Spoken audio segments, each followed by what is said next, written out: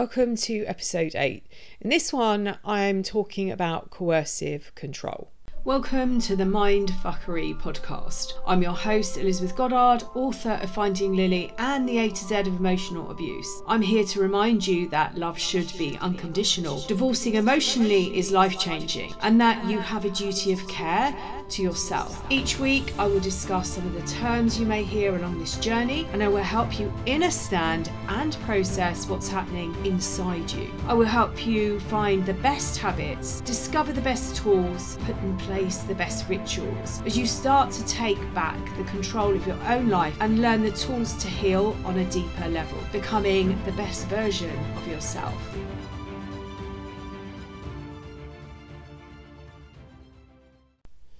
Hello and welcome. Are you wondering if you have been in an emotionally abusive relationship and perhaps, like me, you lost days, weeks, months watching YouTube videos, taking quizzes, what else did I do?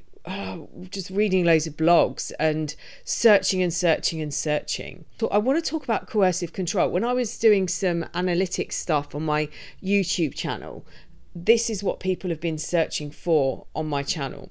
Coercive control became a law in the UK in December 2015. I think it's the 29th of December.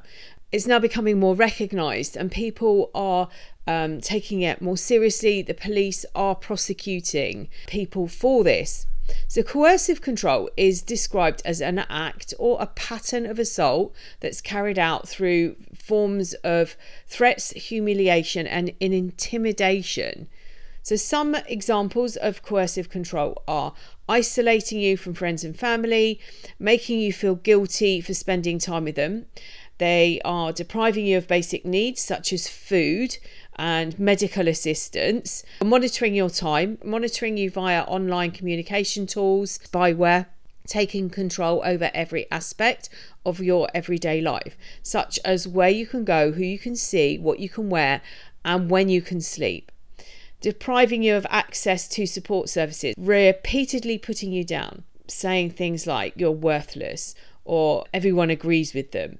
Humiliating you, degrading you, dehumanizing you, controlling your finances, making threats and intimidating you. So as I said, it's described as an act or a pattern of assault. So I've done a few videos on this. I've done one where I've highlighted sexual coercion and another one where I've highlighted financial coercion. So I'll put those in the notes to this podcast.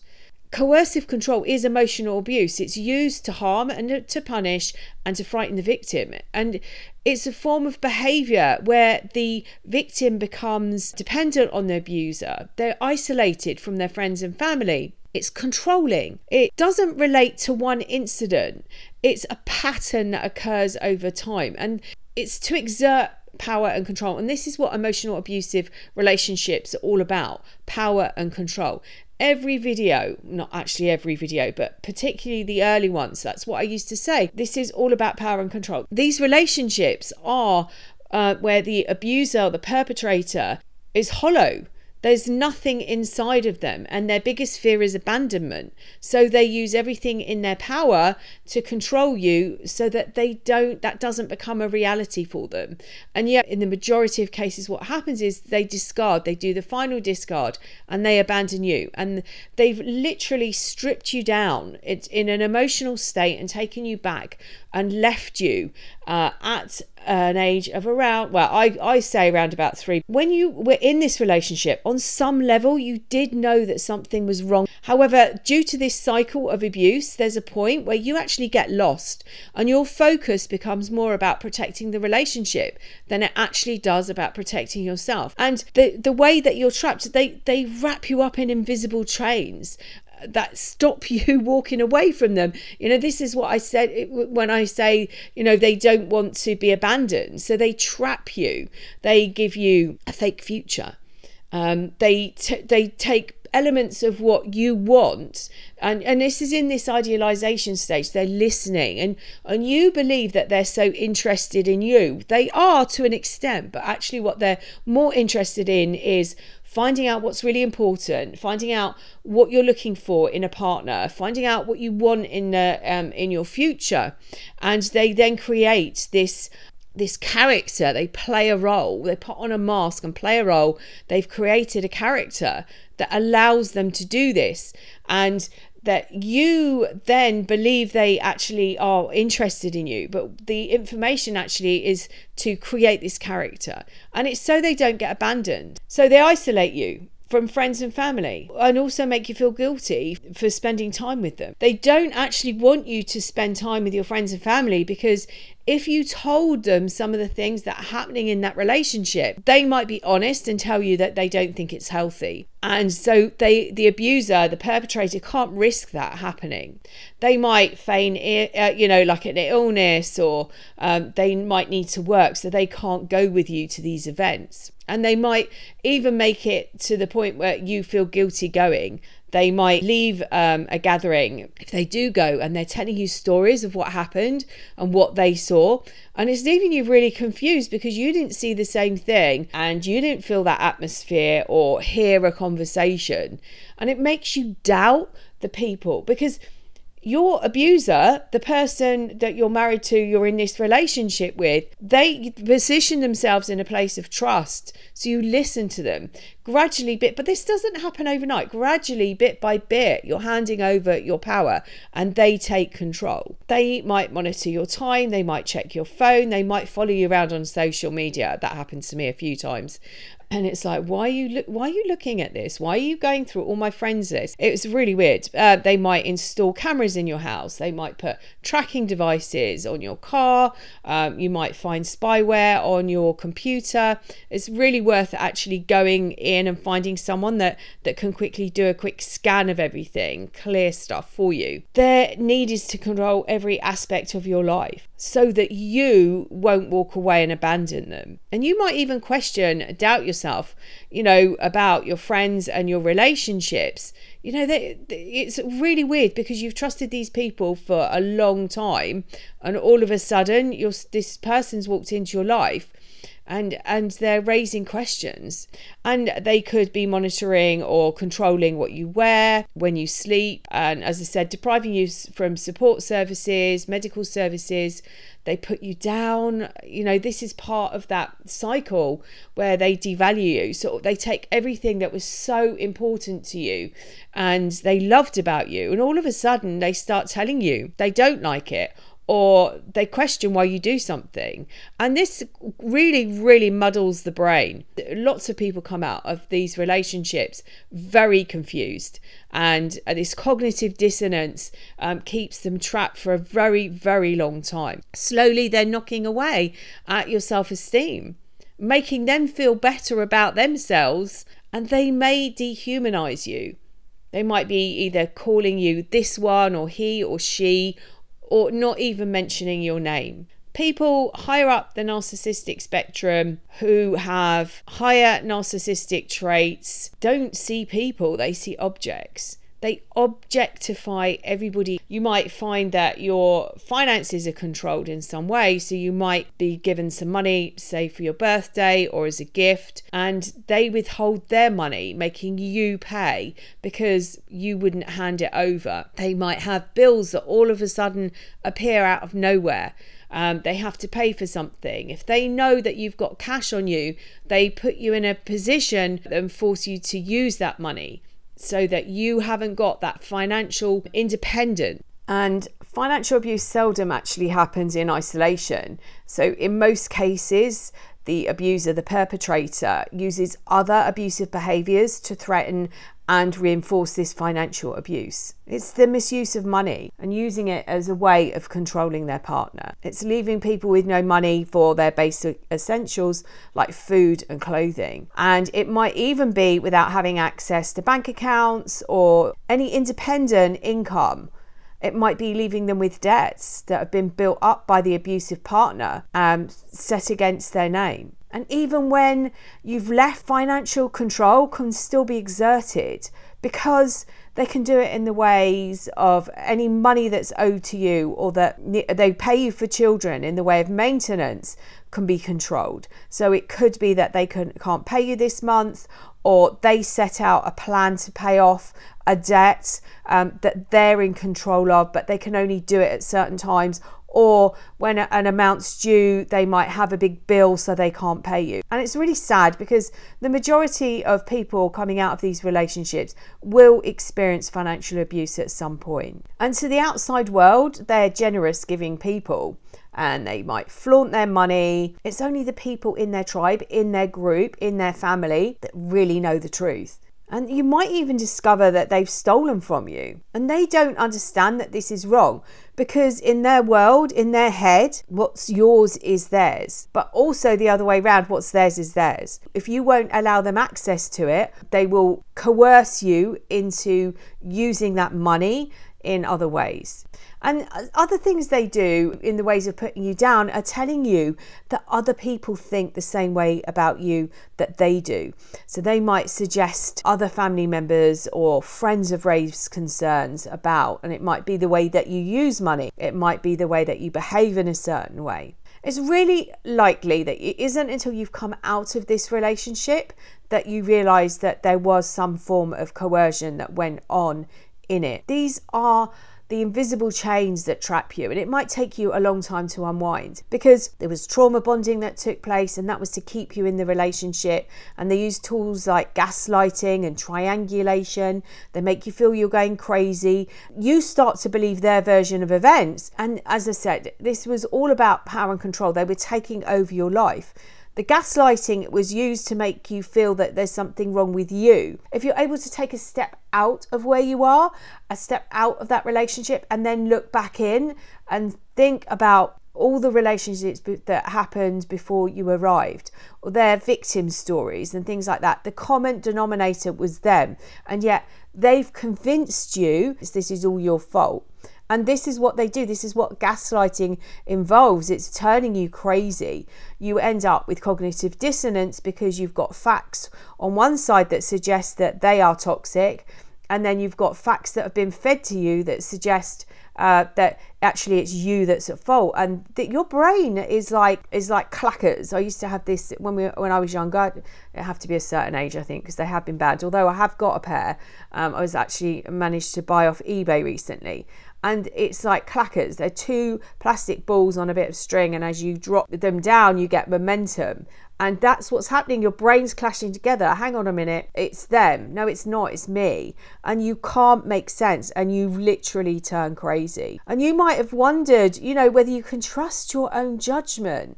And when you experience any form of anxiety or go through a prolonged period of stress, your brain goes into survival mode. You can't make decisions. You can barely look after yourself. And as I said, they've stripped you back during that relationship to an infantile state. You're a child now. They've taken you back to, maybe it might even be where you've experienced some form of trauma. For your life is now being run by a 3-year-old or whatever age it is that you feel that's appropriate for you. This is very different from a normal breakdown, be it romantic, friendship, family member, or even a colleague. Only a person that has gone through this very specific form of abuse will understand what it's like and how deep this trauma runs. So understanding the cycle of abuse, the gaslighting, triangulation, all the other manipulation tactics is going to help you. They're basically children in adults' bodies, and they're unable to take responsibility for any of their actions. And I think I don't know whether I've mentioned it now in other podcasts thinking about it, but this narcissistic rage, so this that you might have been fearful of, that this walking on eggshells comes from the fear of them. They literally go from 0 to 7. So there are 7 levels of anger, but the narcissistic rage literally goes from 0 to 7 in an instant. So they had unmet needs as a child, and they weren't able to master their own emotional development. And I actually discovered this years and years ago, that you were able to understand at what age their trauma happened. In certain situations, if you think back, they reverted to a childlike behavior. So it might be if they were threatened in some way, or they were put in a situation, they were really out of their comfort zone. you will have seen them behave. It might have been that they walked in a certain, this is how I've seen it. They walked in a certain way, their vocabulary changed, they spoke in a childish way. Narcissism is a personality disorder which is diagnosed by a mental health professional. So the narcissist that can't take responsibility for their actions is very unlikely to go and get a diagnosis. And this is why I speak about emotional abuse, and I don't label. They have narcissistic traits. They're might be higher up on the narcissistic spectrum. We're all on that spectrum. We might be at the lower end, whereas they're up in the 70s. They're not going to take responsibility for the breakdown of this relationship, the damage they've caused. They're not going to get a diagnosis. But what you twist it around, a healthy person can see the mistakes they make, and they will try to correct them, and they will hold their hands up and they'll say, yeah, I'm really, really sorry. I didn't mean to do it. I didn't mean to say that. I didn't mean to put you in this position. They won't go out of their way to blame everyone. They won't be the victim in every single situation. They're going to say, look, equally, I was at fault. That's what healthy people do. They can recognize the role they played within a relationship. And that's unfortunately what an abusive person can't do. And please don't be thinking, oh, well, I can't take responsibility at the moment and this wasn't my fault, so I must be a narcissist. It's very unlikely you are. There's a thing called narcissistic fleas where you pick up a lot of tendencies, and it might be as you're becoming back to who you really are, the person that you were, that you have to untangle. They've dumped everything. It's as if they've seen you as a container, and they've seen all the beautiful things that you have, all these beautiful qualities, and they've gone, oh, I really like that. Let me take this. Let me take that. And oh, I need a bit of that. It's like they're in a supermarket or a shop and they're picking all the really expensive, beautiful items, and they walk to the door and they go, oh, look, there's a container and they can recycle, and they just dump all their rubbish on you, all their crap. They convince you that everything that's wrong with them, that you have equally as well, because you can't be above them. What do they call it when a guy is dating a beautiful girl? It's hitting above their weight or whatever it is. They have to be above you. They have to be better than you. They can't be equal to. There's no equal in these relationships. Coercive control, as I said, is described as an act. It's described as it's threats, it's humiliation, and it's intimidation. As always, I want to give you ways of helping yourself, of overcoming this. If you're trying to understand if you've been going through a abusive relationship, go through the list, go and look it up. It's on lots of different websites. I've talked about it in my videos a lot. Take a piece of paper and write your story out and make sure you're grounded when you're doing this though. Coming out of these relationships, you have more questions than you have answers, and it's really, really easy to slip into rumination. And that is the process of continuously thinking the same thoughts over and over again. They tend to be dark, they tend to be sad. It takes you, I see it as like going into this dark vortex, this dark hole. So you can write your story out, but make sure you're grounded and you stay on your body, because in your body you think in a different way. It sounds really odd, but you think in a different way.